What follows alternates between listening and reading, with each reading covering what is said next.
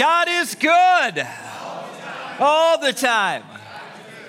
Good to see you tonight. Welcome to everybody that joins us online and to our CM campus. I've noticed there's generally two types of people in the world. People whose lives kind of work like small town post offices did in the 40s. There were little compartments all over the place, and they put their mail in all these little compartments. Other people's lives kind of work like this. So I'm curious, how many of you are generally compartmentalized? How many of you just run by the seat of your pants and it all gets bad? All right, there we go. I don't think I could function doing what I do if I weren't compartmentalized. And one of the two compartments I have is I break my life up into professional and personal. Any stressor that would immediately dissipate if I quit my job is professional. All right, great way to think about it, right? Anything stressing you that would go away if you quit your job is professional. Any stressor that would stay with me if I quit my job is personal. I don't take most things personally, but I got to tell you, some things do get under my skin. Though I have discovered over the year that I'm relatively hard to offend, I assure you it can be done. People have done it before. I have further noticed that about 99% of the people in the world are a lot easier to offend than I am.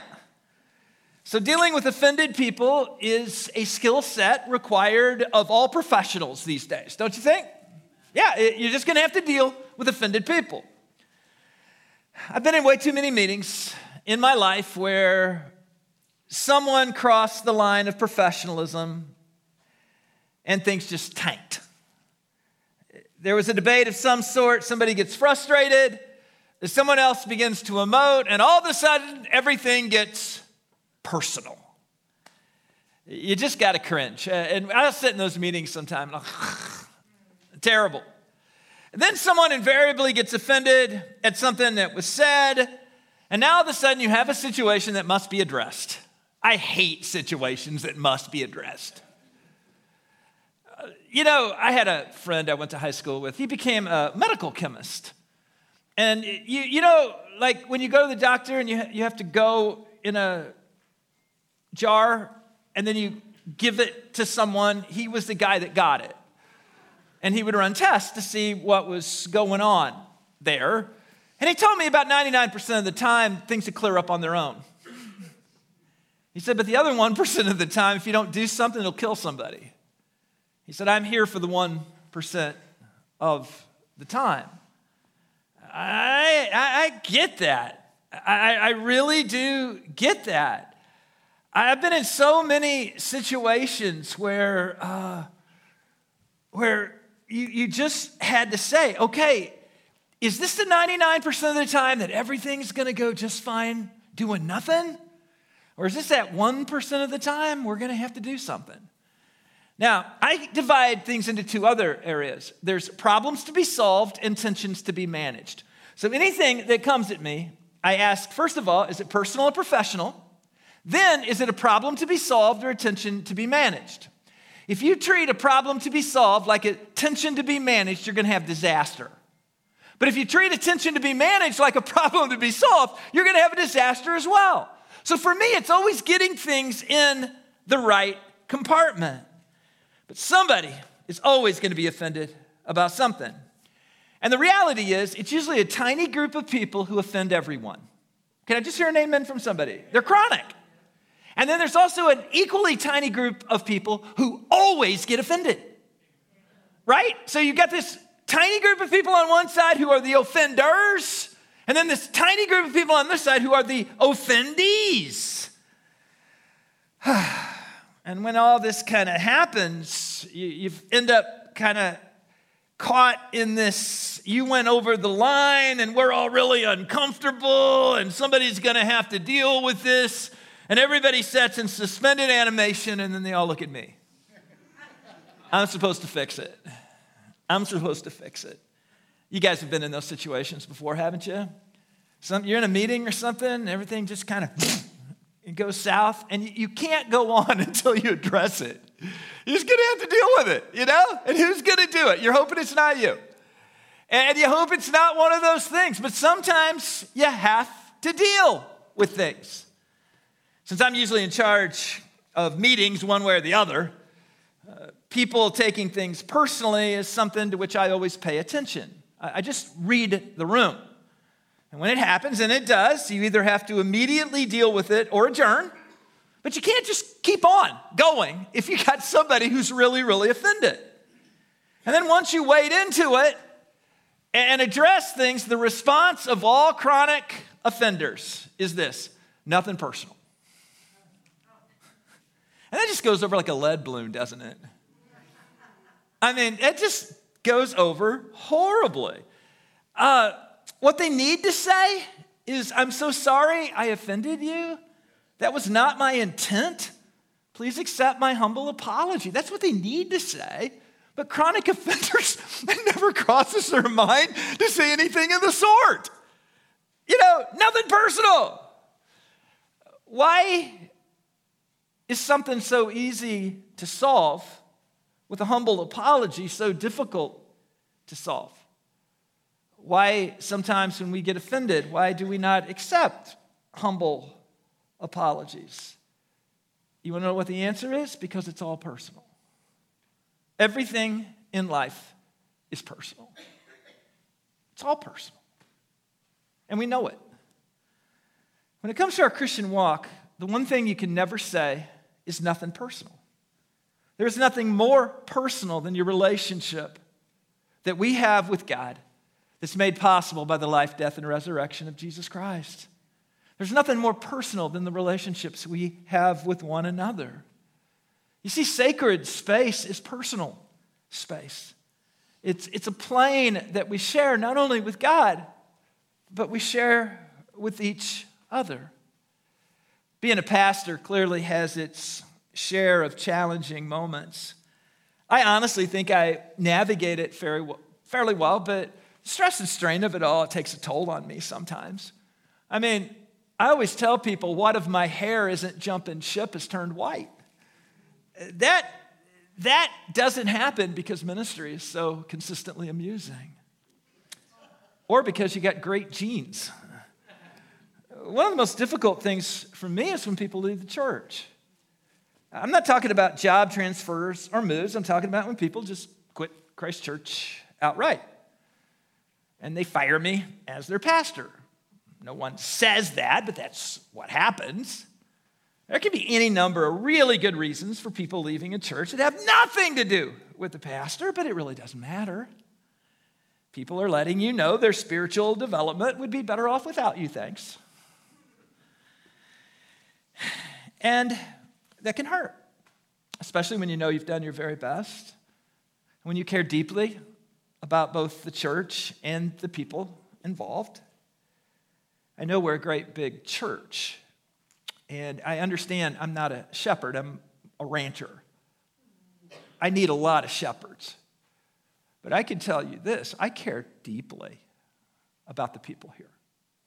I care deeply about them. Sometimes I read articles claiming that people are just numbers in large churches. These are all written by people who have no idea what they're talking about. They don't know a pastor's heart. And they really don't know this pastor's heart. You know how on Facebook every now and then you put something and then it comes back every now and then, it just shows up? It's like a really bad meal you ate like 8 years ago and then you got heartburn today. It's kind of like that. But every now and then these things will pop up on Facebook from the past. And there's one thing that pops up every 2 or 3 years that I wrote probably 15 years ago. I had received notice that a family was leaving the church. And I jotted down my thoughts. And it came up not long ago, and I thought I'd read my post to you. Today, I was informed that a beloved family of this church will be leaving us. Not because they're moving, but because they've lost a connection here and feel called to another congregation. I picked up the phone and called them because I had some things I wanted to say. I wanted them to know what an honor it has been to speak into their life over these years. And I wanted them to know how grateful I am for their service here. I wanted to offer my blessing as they go. I wanted to let them know that I will personally miss them. And I wanted to let them know that should we run into each other at a restaurant or at Walmart, you don't need to go hide in the material section. I also offered to call their new pastor to say what an incredible family he was getting, if that would ever be of help. I was thanked for calling, and they said they were so glad that I did. And when I hung up, I wiped a tear from my eyes, and I took a short walk to compose myself, and then I went back to work, because that's what I do. I go back to work. So you think people are just numbers? They're not to this pastor. Everything's personal, regardless of what we tell ourselves. As we explore our text, keep in mind the humanity and the pastoral heart of Paul. It's real hard to assign warm human emotions to Paul because he feels like a mutant. He's just too relentless, you know? He's just one of those people that just seems wound a little too tight. I don't know a lot about you, but I don't want to be around anyone wound more tightly than me. I want to be the most tightly wound person in any group I'm in. Anybody more tightly wound than me drives me insane. No doubt Paul is not someone I wanted to go to lunch with. Not a chance. He just seems a little too wound up. But then in these human moments, I start liking Paul. I do. I like Paul in his humanity. He just seems like a genuine, warm, caring person, not a religious machine. He's a real person. He cares deeply about his calling, and he cares deeply about those who share in that calling, and he cares deeply about the people to whom he's been called. You see, sometimes we look at Paul and we think he just thinks, writes, and preaches. But he feels, and he grieves, and he loves. And it's in these very human moments that I really like Paul a lot. A lot. Philippians is a personal letter. Paul writes because the people of Philippi are struggling, and because he loves them very, very much, and he feels their pain. As compared with the rest of Philippians, this text seems unduly personal. It kind of feels like it should have been the end, and maybe it was the end, and then he thought of more stuff to say. Have you ever been at the end of something and you think of more stuff to say? There's a temptation to skip over these verses when you read Philippians because there doesn't appear to be enough meat on the bone. But I think that would be a really bad mistake. Because I believe that ministry happens within our humanity, not by ignoring it. And in this section, Paul commends two faithful companions, Timothy and Epaphroditus. Paul plans to send Epaphroditus back home to Philippi very soon. Timothy will follow later. Timothy's going to be deployed to follow up, to report the outcome of Paul's upcoming trial. These verses kind of reminds me of something Melissa used to tell me when I was younger. And she felt like I was getting a little too corporate. And she would always say, Shane, remember that you're in the people business. And it's funny, I don't need reminded of that very much anymore. I feel like I'm getting old and soft in so many ways. But here's the deal. We're all in the people business. The church is in the people business. Verse 19, if the Lord Jesus is willing, I hope to send Timothy to you soon for a visit. Then he can cheer me up by telling me how you are getting along. Paul and Silas added Timothy to the second missionary journey team just before departing for Greece in a detour in 49 AD. However, Timothy's initial situation was problematic. His mother Eunice, his grandmother Lois were devout Jews, but his mother had married a Greek, a pagan Greek. Timothy had been raised not strictly Jewish. He had been raised in kind of a morph kind of situation. Paul had just won a ruling from the Jerusalem Council that stated that Gentile converts did not have to be circumcised. But in this time in Paul's ministry, his strategy everywhere he went was to go to the Jewish synagogue in every city he visited. And if he was going to do that, he needed Timothy on the team as a Jew, not on the team as a Gentile. So guess what the proposal was? You can join the team, but you're going to have to be circumcised. Timothy became Paul's prize student, his protege. Timothy had been a valued part of the evangelistic team before Paul's arrest and his prison years, but now he's often deployed to represent Paul personally. Back in those days, sending a messenger to represent someone of significance was very common practice. We see that today in government. We send representatives, envoys, to represent the government. You don't send the president every single place. And so, because Paul is incarcerated, he sends Timothy in his place. I do think there's a quiet optimism here. We know that Paul's content to live or content to die. He is awaiting a verdict from the emperor on a capital charge. He's okay either way. He's been real clear about that as long as he lives or dies in Jesus. He's convinced the Philippian church is so bought into their mission that Timothy, when he reports the news of Paul's outcome, will bring good news regardless of the news. Paul believes in the church at Philippi, and he is convinced that they will stay on mission and handle themselves well, whether he lives or whether he dies. Have you ever noticed that most people live up or down to what you expect of them? If you want people on your team to fail, just be pessimistic, distrustful, and tell them how horrible they are. They'll fail every time. But if you want your team to succeed, be optimistic, forward-thinking, trusting, and speak words of life to them.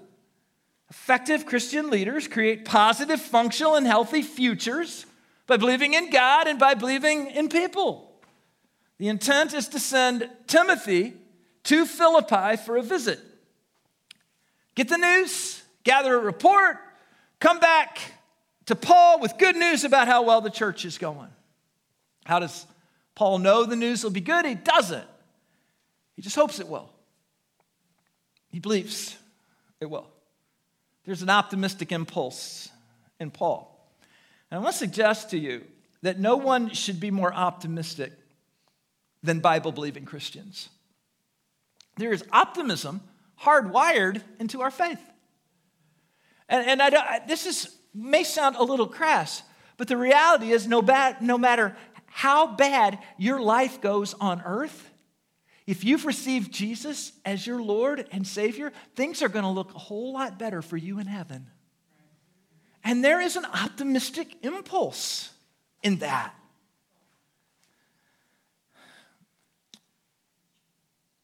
Verses 20 through 24. I have no one else like Timothy who genuinely cares about your welfare. All the others care only for themselves and not for what matters to Christ.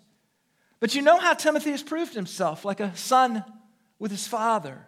He has served me in preaching the good news. I hope to send him to you just as soon as I find out what is going to happen to me here. And I have confidence from the Lord that I myself will come to see you soon. That piece didn't work out. It's clear that in sending Timothy to Philippi, Paul isn't just sending a man, he's sending his best man. He's sending his very best guy. Timothy is so far above the others in Paul's estimation that he makes all others seem selfish and insincere by comparison. You need to understand rhetoric back then. This is not intended to put other people down. It's intended to lift Timothy up. It's the highest possible commendation. So what is the real message? Philippians, your church, and the people in it are so important to me, I'm sending my very best guy. There are 4 unique qualities that make Timothy kind of perfect for the job. So let's take a look at the qualities of Timothy. And as we see maybe God using us, or we hope God will use us, these would be 4 qualities that we would do well to emulate. Number 1, love. This was Timothy's first church. He genuinely loved the Philippian church. Christian ministry must be rooted in love, not in feeling, and not in duty, guilt, and obligation. It's got to be rooted in love, because love compels us when feeling ebbs and fades, when our sense of duty, guilt, and obligation subsides temporarily. Love's the only thing that keeps us going. Are you serving God in some way? Are you discouraged? You say, well, why should I go on? I got a great reason. Love. Love's why you should go on. Love's why you should hang in there. You say, I don't really feel like it. Who cares about how you feel? Who cares? Love. Love. You say, well, I just don't feel like I have to do this. Of course you don't have to do it. The question is, did God ask you to do it? And if he did, the question is, are you going to be obedient to him? Love. Qualities of Timothy. He's motivated by love. If we are fueled by love, our ministry will take a very different form and attitude than if we're driven by anything else. Number 2, courage. Timothy had stuck with Paul through his trials, his tribulations, his beatings, his imprisonments. Let's just be real honest. If you read about Paul, Paul's not a great guy to travel with. I mean, he's really not. He's not a great guy to travel with. I had a friend in high school, and no matter where we went, he was going to get in a fight. Didn't matter where. And so when he'd call and ask if I wanted to do something, the question I had to ask myself is, do I want to get in a fight? Or try to get out of a fight, because that was just what was going to happen with this guy. It's just how he was geared. You know, a lot of times I told him I had other things to do. You know, I need to stay home and tend to my dog. I didn't have a dog, but I wasn't going to do that. I mean, to go with this guy, it just kind of took a little bit of courage. To hang around Paul took some courage. You know, hey, come with me. What are you going to do? We're going to visit multiple cities. We'll start off. Things will probably go well, and then there'll be a riot. We'll get incarcerated. We'll probably be beaten to a pulp. They may never let us go. They may try to stone us, and then we'll run out of town under cover at night and do it all over again. Hard pass. But Timothy had courage. When things got tough, he didn't get scared and run home like John Mark did in the first missionary journey. And who could blame John Mark? Timothy had proven that he cared more about the mission of Christ and his calling than he did about his own well-being. And you had to have that peace if you're going to hang out with Paul. Paul said that Timothy and he are like-minded. And he trusted Timothy completely. I had a friend who was a pastor a while back, and everywhere he went, it was just high drama, and things went terrible. Everywhere he went, you know. And we were having a conversation one day, and he looked at me, and he said, would your staff take a bullet for you? And I said, my idea of good leadership is that they wouldn't have to. I said, does your staff know that your metaphor isn't metaphorical? When I really think about this, following Jesus does take courage. And I'm going to suggest to you it takes more courage than it did 20 years ago. And if you're young, you're just going to take my word for it. It's hard to follow Jesus in a culture that radiates at such high frequencies against everything that traditional Christians have always believed. You have to have courage. Paul says that he and Timothy are like-minded. He trusted Timothy completely. He knew Timothy was going to have his back. He knew he wasn't going to run out. If you've got a friend like that, you've got a good thing. And let me just give you a little word of warning. The time to make a friend like that's not when things are going bad. The time to make a friend like that's when things are going good. Paul trusted Timothy. Number 3, loyalty. Paul's mentored hundreds of Christian leaders, but Timothy's now his closest friend. Decades ago, a pastor by the name of Jim Sloan took me under his wing and for many years served as a key mentor in my life. And one day, after I'd been here about 10 years, Jim called me up and he asked me to go to lunch and took me to the Hill. And we went. We were about halfway through lunch. He goes, I want to talk to you about something. I said, okay. He said, I don't want to be your mentor anymore. It's okay. He said, I just want to be your friend. I just want to be your friend. It was one of the most profound conversations of my life. And now that I've been a mentor to a lot of people, it's a conversation I've had with other people. I just want to be your friend. Paul did that with Timothy. He was his mentor, but Timothy became his friend, his ministry partner. Number 4, Timothy had experience now. He's been on the front lines for a decade. He's not just watching from the sidelines reading books. And Paul can trust even the most difficult aspects of his mission to Timothy. And it's clear that even though Paul has purchased a ticket to Greece for Timothy, he's not going to depart until the legal situation is determined. Why? Because trips were uncertain and dangerous in those times, and trips involving ships were even more dangerous.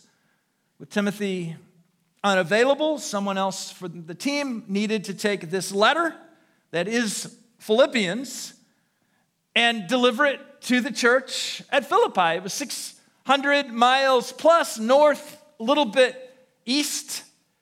Enter Epaphroditus. Verse 25. Meanwhile, I thought I should send Epaphroditus back to you. He's a true brother, co-worker, and a fellow soldier. He was your messenger to help me in my need, and I'm sending him because he has been longing to see you, and he was very distressed that you heard he was ill.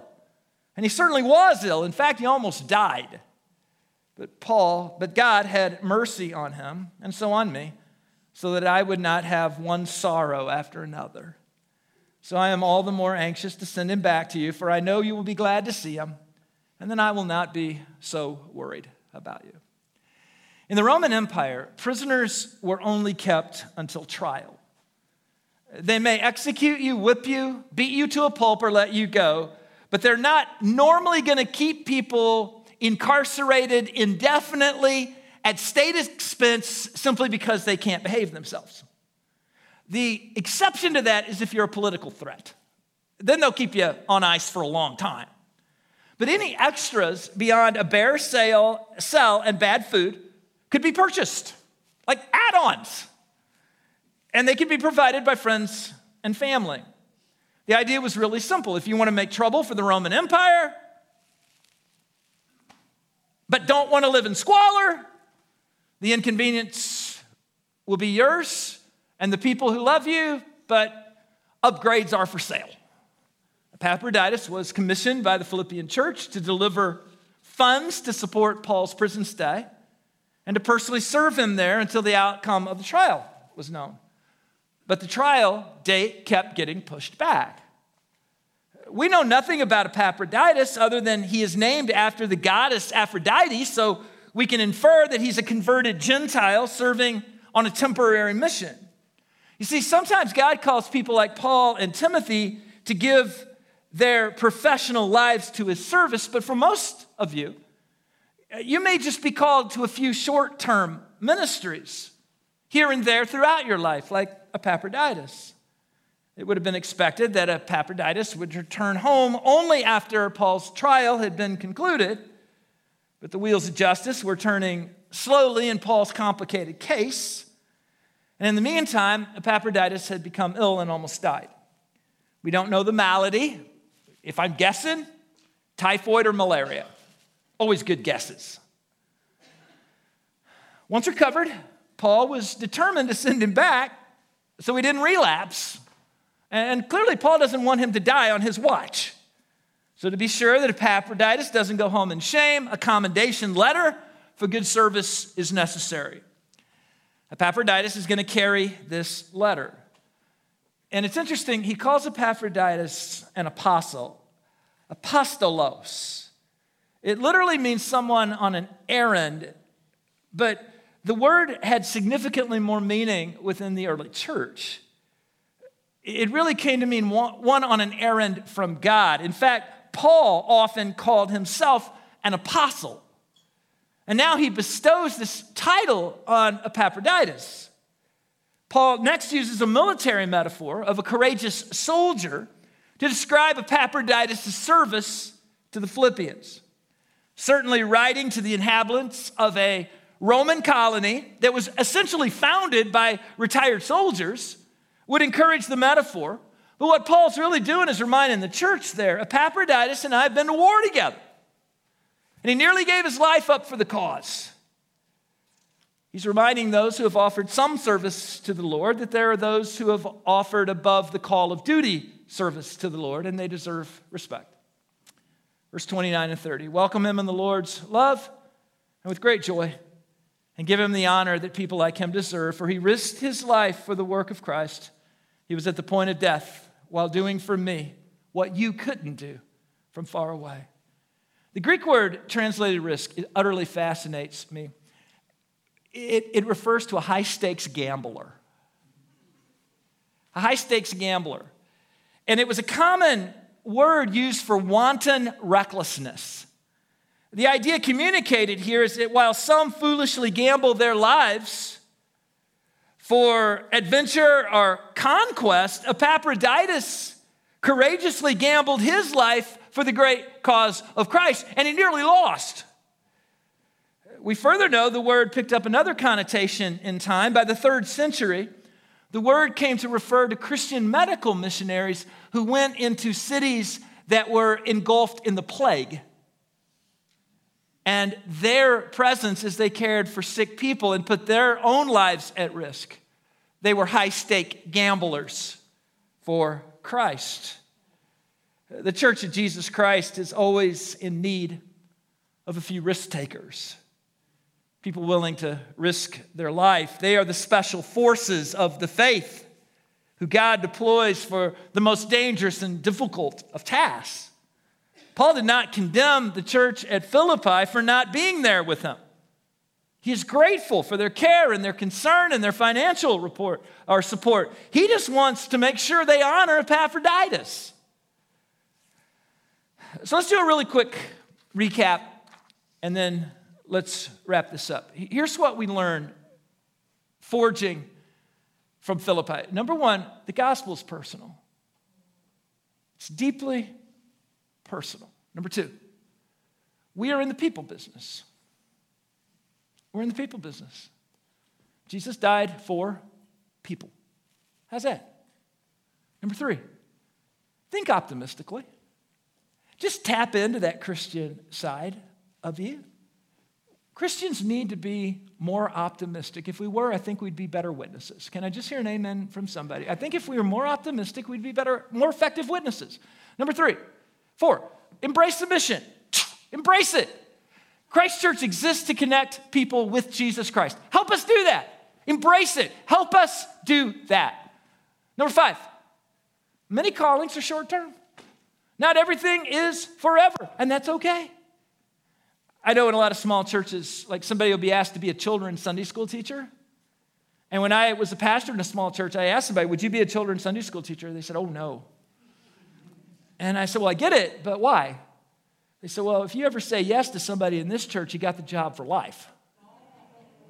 And I said, well, how about if we just kind of come up with a contract? You know, do this for a year and let me know if it's connecting with you. Not all calls are forever, and that's okay. Maybe you were really involved in a ministry, and for whatever reason, you're not as involved. Guys, that's okay. You don't need to sit and beat yourself up over that. We don't all have to do the same thing. We don't all have to do what we used to do, but we all should be doing something. Number 5, be respectful to those called to difficult ministries. Just show them a little bit of respect. You know, regardless of how hard somebody may or may not think my job is, I know people who minister in inner city and in places where there is rural poverty like you would not believe, and they have really hard lives. They're really hard lives. I have so much respect and so much honor that I offer to them. Just be respectful of those that are called to difficult things. Come a little slack. If God didn't call them, he may make you do it. Number 7, serve faithfully where you are. A lot of times we think we'd be really effective if we were just somewhere else. Wrong. If you can't bloom where you're planted, you're probably not going to bloom anywhere else either. So find a way to be effective where you are. You know what kind of employees that really do well here? Employees that come and work for us that liked their previous job. You want to know who doesn't do well? People who hated their previous job and the one before that and the one before that and the one before that, because they're going to hate this job too. Guarantee it. Guarantee it. Just serve faithfully where you are. Is everything going to go your way? No. You going to like everything? No. Be faithful. Put a smile on your face, a little pep in your step. Get a little sparkle in your eye, add a little energy to things. Go better. Promise, it'll go better. Being a disciple of Jesus will cost you everything. When Jesus was asked about joining his team, he replied in Matthew 8:20, foxes have dens to live in and birds have nests, but the Son of Man doesn't even have a place to lay his head. Are you ready to offer yourself fully to God? Before you answer, I have to warn you that it'll put you at risk. It'll put you squarely in the people business with all of its messiness. If you say yes to discipleship, you're going to have to learn to let Jesus love others through you and put God's mission ahead of your own agenda. Be prepared to get your hands dirty. Brace for occasional persecution and serve God even if it calls for great sacrifice. When you say yes to God, you put the values of the kingdom ahead of your own values. And when you do that, you become a decorated soldier in the Lord's army, like Timothy and Epaphroditus. As a kid in Bible school, we used to sing about the Lord's army. That's back before they demilitarized things. But I may never march in the infantry. I mean, we were at it when we were kids. But I'm in the Lord's army. You know what? We are a part of God's army. And soldiers and armies don't exist for the comfort of the soldiers. That'd be the entertainment industry. Armies exist for the mission of a nation. And when we join the Lord's army, we do not exist for our own comfort. We exist to perpetuate the mission of Jesus Christ in this world. I'd like to close with something called the Wesleyan Covenant Prayer. It first appeared in covenant meetings held by John Wesley in 1775.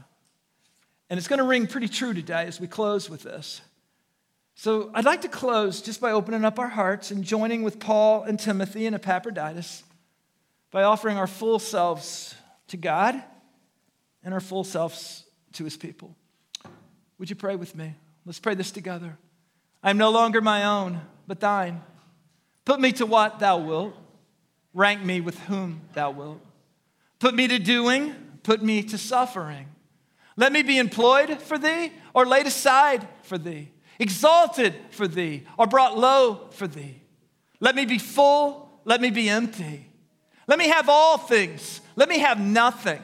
I freely and heartily yield all things to thy pleasure and thy disposal.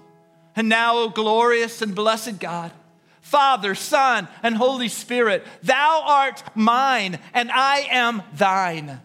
So be it. And the covenant which I have made on earth, let it be ratified in heaven. Amen. And nothing is more personal than that.